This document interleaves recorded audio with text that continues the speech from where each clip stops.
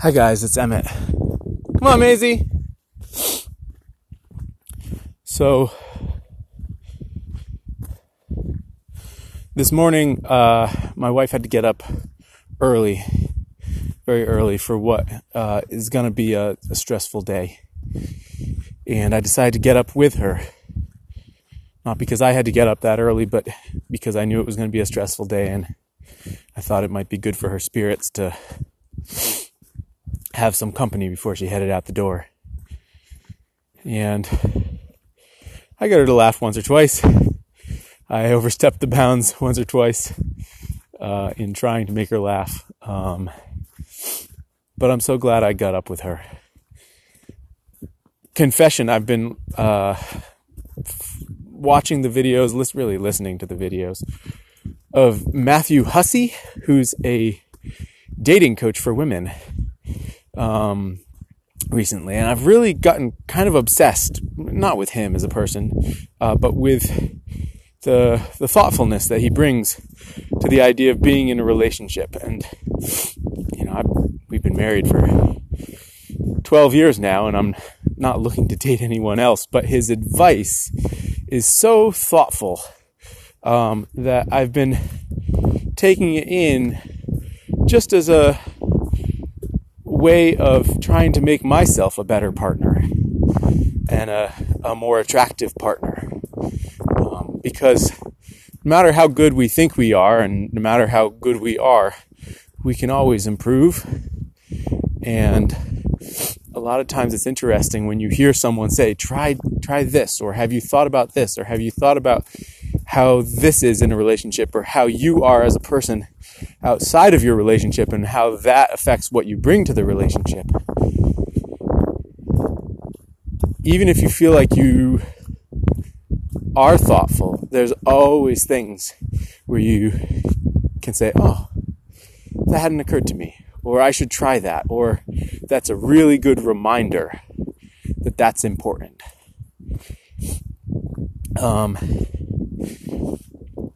And in many ways, this is my up until now, unspoken New Year's resolution has been to focus on that. It's not because I feel like our relationship is in trouble. It's not because I've been neglecting it, but just because I came across this guy and his words are such a potent reminder that I could do better than I'm doing, or they're a reminder of what I could be doing. And so I highly recommend him to you if you don't know who he is. Even if you're a guy, even if you're in a relationship, I think, excuse the sniffing, I still have a cold.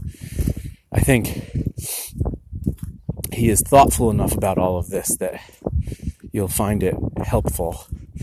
And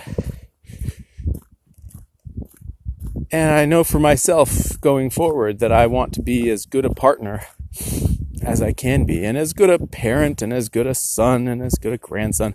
All these things. It's about all the relationships in our lives. Because when it boils down to it, that's the immediate impact that we have in the world. It's the relationships that we have with other people. And we can coast for a while on the shared history and goodwill that we have. But really, for things like that to continue well, it requires effort applied over time in friendships and in family relations. And it requires thoughtfulness as well, and showing up and being what the other person in the relationship needs you to be, while at the same time balancing that with what you need to be happy. So that's my journey. I got up. Because I was up, I was able to take care of the mountain of dishes that I had left from the night before because I was feeling sick and I'd been editing late. So now I'm starting my day with a totally scrubbed down kitchen, fresh loaf of bread on the counter. All the chores are done. The girls are on the school bus, and I'm ready to start my day. So it was a good thing for me to do for my wife, and it was a win for me as well, because it gave me the space in my life to do the things that I needed to do to take care of myself as well. And I think that that's often the case, that when you take care of other people, you are also taking care of yourself. Thanks for listening. Talk tomorrow.